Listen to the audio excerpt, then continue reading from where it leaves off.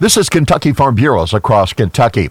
KFB Second Vice President Sharon Furches says the Vision 100 Committee is looking to the future of Farm Bureau. We have had phenomenal growth, but we cannot rest on those laurels at all.